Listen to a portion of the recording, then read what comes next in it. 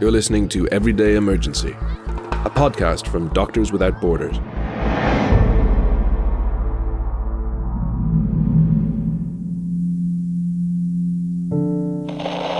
This is what remains of the Médecins Sans Frontières hospital in Kunduz. The first of the 211 shells was fired at around 2 a.m. in an onslaught that would last almost an hour. About 180 staff and patients were inside the hospital when a U.S. gunship launched an overhead assault that lasted for more than an hour. Welcome to this special episode of Everyday Emergency. I'm Nick Owen from Doctors Without Borders, also known as MSF. The 3rd of October will be remembered as one of the darkest days in MSF's history. In the early hours of that Saturday in late 2015, 42 people, including 14 MSF staff, were killed in a US airstrike on our Kunduz Trauma Center in Afghanistan.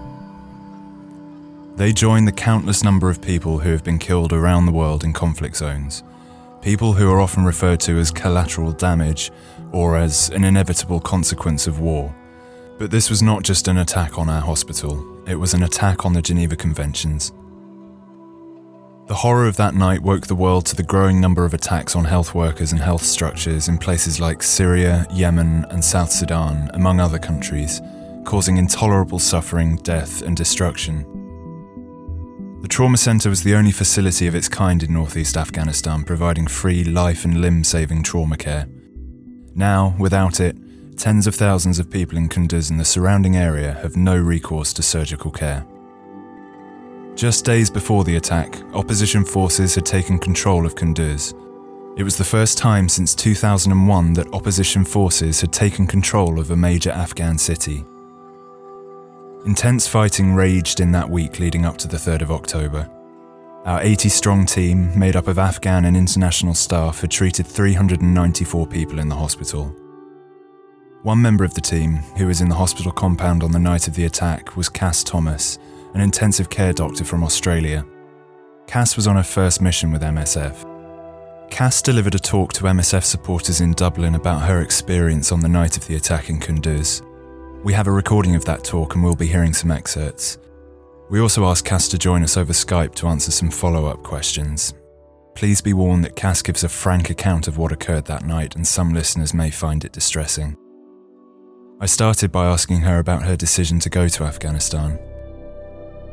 My decision to go to Afghanistan was one that it didn't take lightly. It took a lot of personal research and discussion with my partner, discussion with other people who had gone to Kunduz in order to feel confident in my decision making to accept the mission. But certainly one of the things that I thought about and explored, and one of the things that kept coming up when I spoke to people who had been to Kunduz in the past, was that there was this sense that we were protected, that hospitals were a protected facility, and that was enforced by international humanitarian law. It was ensured by MSF's work between, in negotiating between the Taliban and the Afghan forces. And there was a sense that despite the conflict, that the hospital was regarded well and was a place that was safe and that would be respected. Soon after her arrival in Kunduz, Cass found herself in the midst of heavy fighting between Afghan and opposition forces. And as Cass explained in her talk to MSF supporters in Dublin, after several months in Kunduz, the sound of war became all too familiar.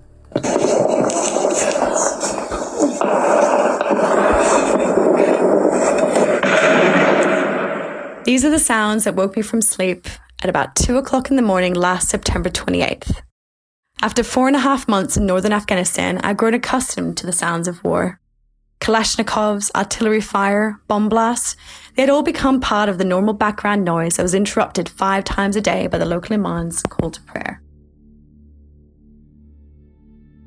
Afghan and opposition forces were battling for control of Kunduz.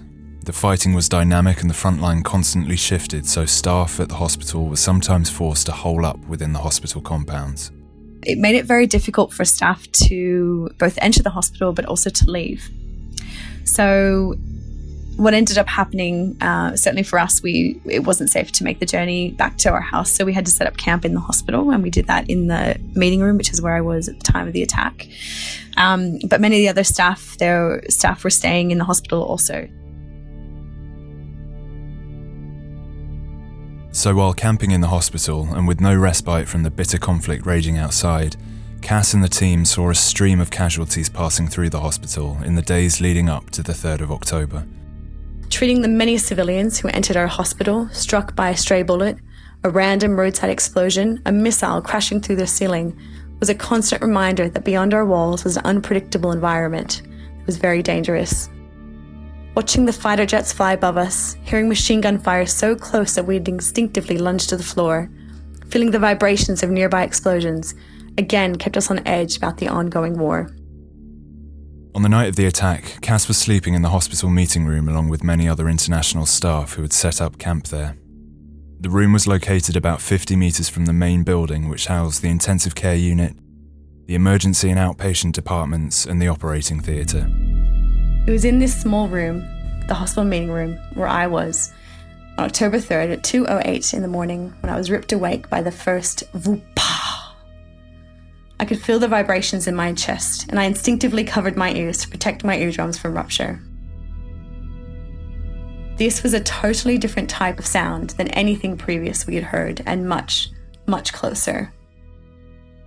At this moment, Cass didn't realise just how close the bombing actually was. She recalls her initial reaction in the aftermath of that first explosion. There was an immediate sense of overwhelming fear. And I discovered the impact that fear has on the way your brain works. My immediate reaction was, holy shit, that is an extremely close explosion. Because we had heard lots of very close explosions, and I'd woken up nights before with loud sounds. So my initial reaction was just to get dressed because we were all sleeping at the time, and I tried to put on my headscarf, and I remember that taking ages. I just couldn't figure out how to do it. But it wasn't long before the next large explosion. At which point, I think we were all, fearing the worst, absolutely shocked, not knowing really what to do with ourselves. So we sort of huddled together. I was huddled with one of the other theatre nurses who was also asleep in the room at the time, and I remember her body just shaking in absolute fear. And essentially, it felt like we were waiting to be struck. There was definitely an anticipation that that next explosion was going to hit us. And we tried to make light of the situation at the time. We tried sort of discussing where would be the safest place to be. Should we be away from the window, close to the door? What should we do? Should we turn the lights on, keep them off? As the carnage unfolded around her, Cass's thoughts turned to her family back home. There were thoughts about, whether I should call home, and let them know that I love them, and if anything happened. Yeah. But I decided not to, actually, and I was disappointed to find that there was no, life flashing before my eyes or anything dramatic like you'd seen in the movies or what I anticipated. It was just overwhelming fear. Still uncertain just how close the bombs were, Cass and her colleagues lay trapped, helpless, in a state of absolute shock. I felt adrenaline pumping through my body. My legs tingled, my mouth was so dry, my hands were shaking. I scrambled to put on my jacket and my headscarf while looking around at the 3 expat nurses in the room, terrified, their terrified expressions. It sounds like they're bombing the hospital, was our thought. More explosions followed. They came in very quick succession. We had no idea what was going on. It was dark in the room and we didn't dare turn the lights on. One of the nurses tried to look outside on several occasions, but every time he opened the door, heavy debris would fly around and hit the walls. I tried phoning everyone that wasn't in the room with us, unsuccessfully. The ICU, the ED staff, all the other expats, but all the phones were off. We scurried around the room like rats in a cage, trying to figure out the safest place to be in case we took a direct hit. But we knew by the magnitude of that sound that in a direct hit, there would be no safe place. We were overwhelmed with gripping fear. It's difficult to imagine just how terrifying it must have been coming under sustained aerial bombardment. But the horror of that night was only just beginning. We heard a voice calling from outside. Jax opened the door, one of the ED nurses, and there wavered one of our Afghani colleagues, an excellent ED nurse. All four of us froze as we absorbed the scene from a horror film. He looked like a zombie. He was backlit. His left arm hung by a small piece of skin. He was coated in thick grey dust. His bloody clothes were shredded. Several large gaping wounds were all over his body and a piece of metal stuck out of his back. His right arm's eye streamed blood. Then he collapsed. We pulled him inside by his feet. Panic welling up inside me, I leant over and said, "Where were you when you were hit?" "I was in the emergency department," he replied. I was struck by disbelief. No. He must have misheard me. I asked the question again. "Where were you when you were struck? You must have been outside the ED. Were you outside?" "No," he said. "I was inside the ED. Inside." For me, this is the moment the reality hit. It really was the worst case scenario. Oh shit, they really are bombing the hospital. Cass had little time to come to terms with the fact that the hospital itself was under attack. Soon after that, our meeting room and the 3 surrounding rooms were filled with injured people, bringing absolute chaos. Most of them were colleagues, friends, some patients, all covered in the same thick dust. The injuries were the same as what we had been treating all week. Penetrating chest wounds, open fractures with extensive soft tissue damage, traumatic amputations. At first, it was just me, 3 nurses, and a basic first aid kit. It's hard to describe that feeling of being surrounded by friends and colleagues with life-threatening injuries, calling out your name, begging for help that you have no capacity to give them. It was absolutely horrendous. As she attended to the wounded, Cass discovered that it was not only the patients who had been mortally injured, but her colleagues as well.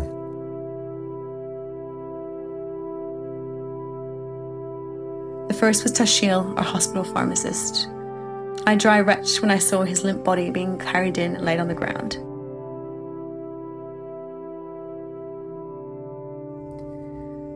His pants were soaked in blood. He was unconscious and he had agonal breaths. I knew it was too late for him, so I simply had to turn my head and move on to those who still had a chance. The second was Dr. Amin, the senior doctor in ED that night that I mentioned earlier. He'd been hit by a missile and suffered a devastating injury to his right leg. Despite the blood loss, he was conscious on arrival and begging me for morphine, which I didn't have. Soon it was evident that he was in hemorrhagic shock. The surgeons wanted to operate. I think we all knew that it was futile, but our judgment was clouded by the fact that he was our friend and he was dying in front of our eyes. We moved some patients around and set up a makeshift operating table in what was normally a kitchen. Several surgeons gathered, opening his abdomen and his leg to find the source of bleeding. I stared at his ashen face, too afraid to feel for a pulse, trying desperately, unsuccessfully, to figure out how I could give him my blood. But soon it was clear that it was too late, and Dr. Amin was also declared dead.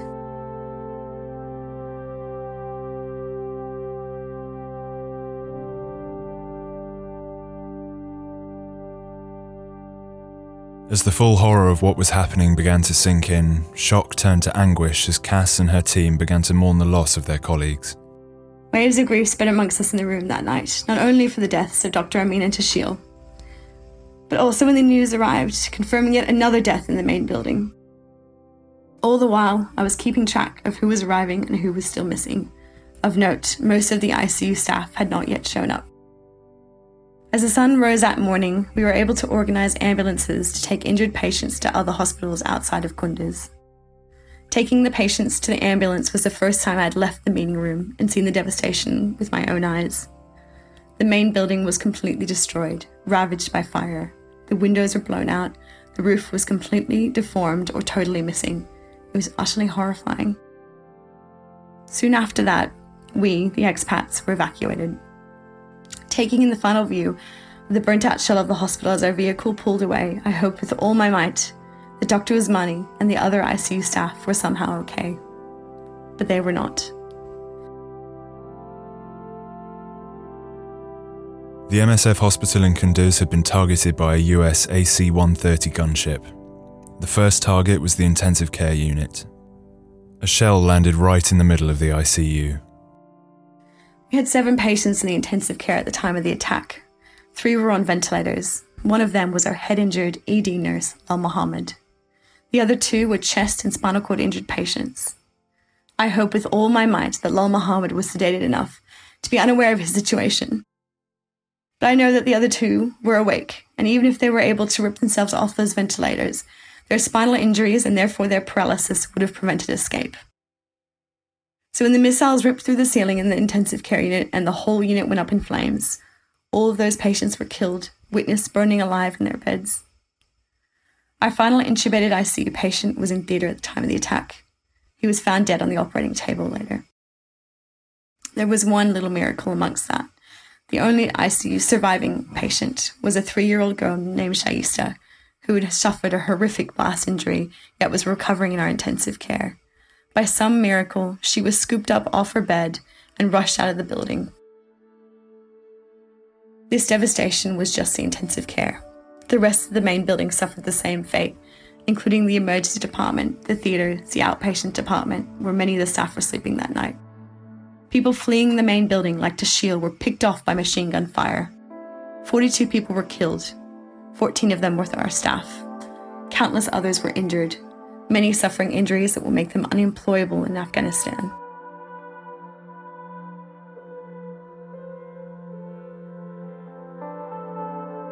"42 people were killed during an attack that lasted around an hour. More than 100 explosive rounds were fired, as well as hundreds of rounds of machine gun fire.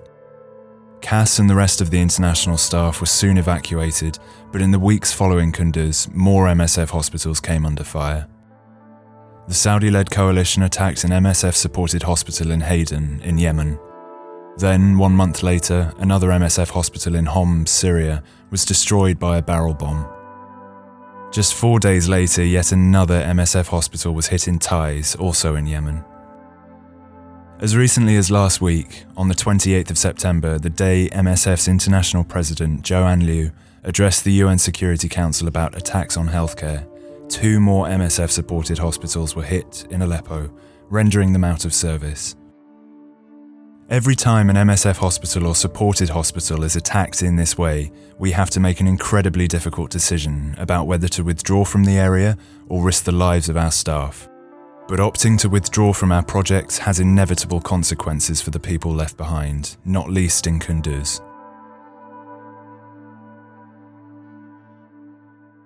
There are so many effects. There's the immediate effect of the fact that there is no trauma facility in all of northern Afghanistan.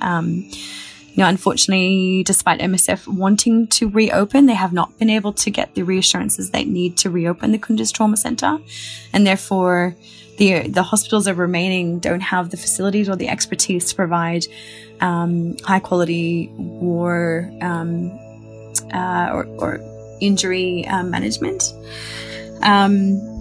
So there's the immediate effect with patients not being able to access treatment.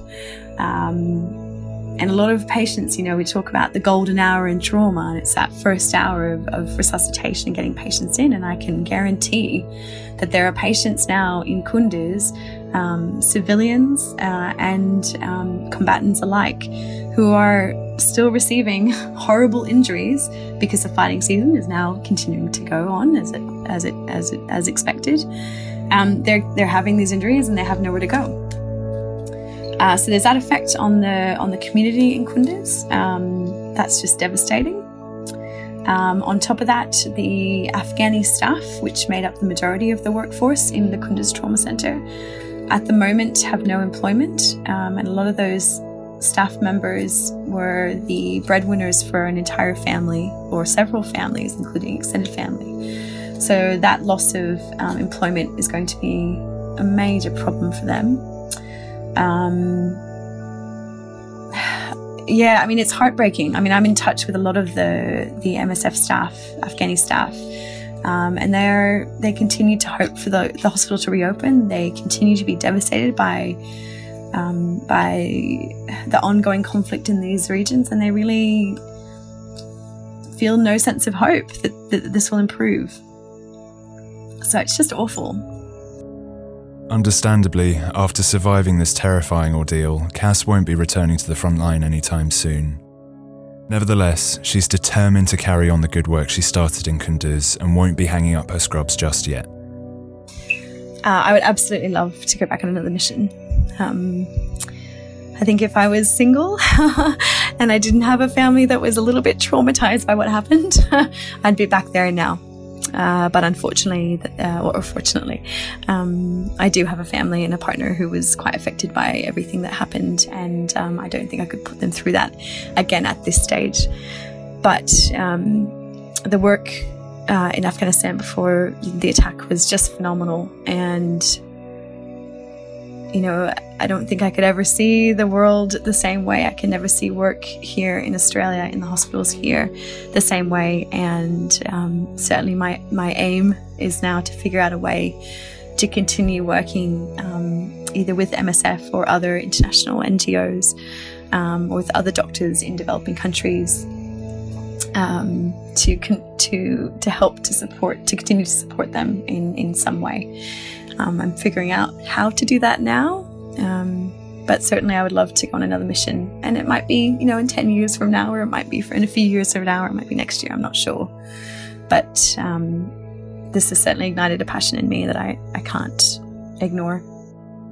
Thank you so much, Cass. I don't want to keep you any longer. It's been fantastic to talk to you. And I'm just really glad to hear that you're doing well. Yeah, thank you. Thank you very much for having me. Really appreciate it. The world has reached a disturbing tipping point in modern warfare. After World War II, hundreds of countries agreed to protect civilians by signing on to the Geneva Conventions. Today, these same countries are now ruthlessly bombing civilian targets.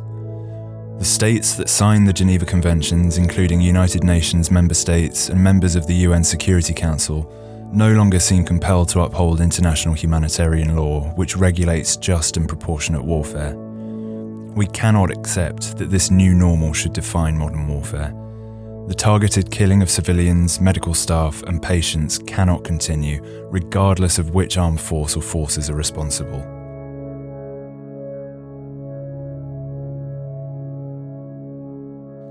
If you're still listening, it's probably because you care about this issue. If you would like to help, our ask is simple. Spread the word. Tell your friends, your family, your colleagues, or whoever's prepared to listen about this worrying trend. Only through an increase in public awareness can we begin to make a change. Look for the hashtag #NotATarget online and get involved. If you're looking for information to share, visit msf.org.uk/NotATarget and join the conversation. Thank you. For more true stories from the front line of medical emergencies, subscribe via your podcast provider or visit msf.org.uk/podcast.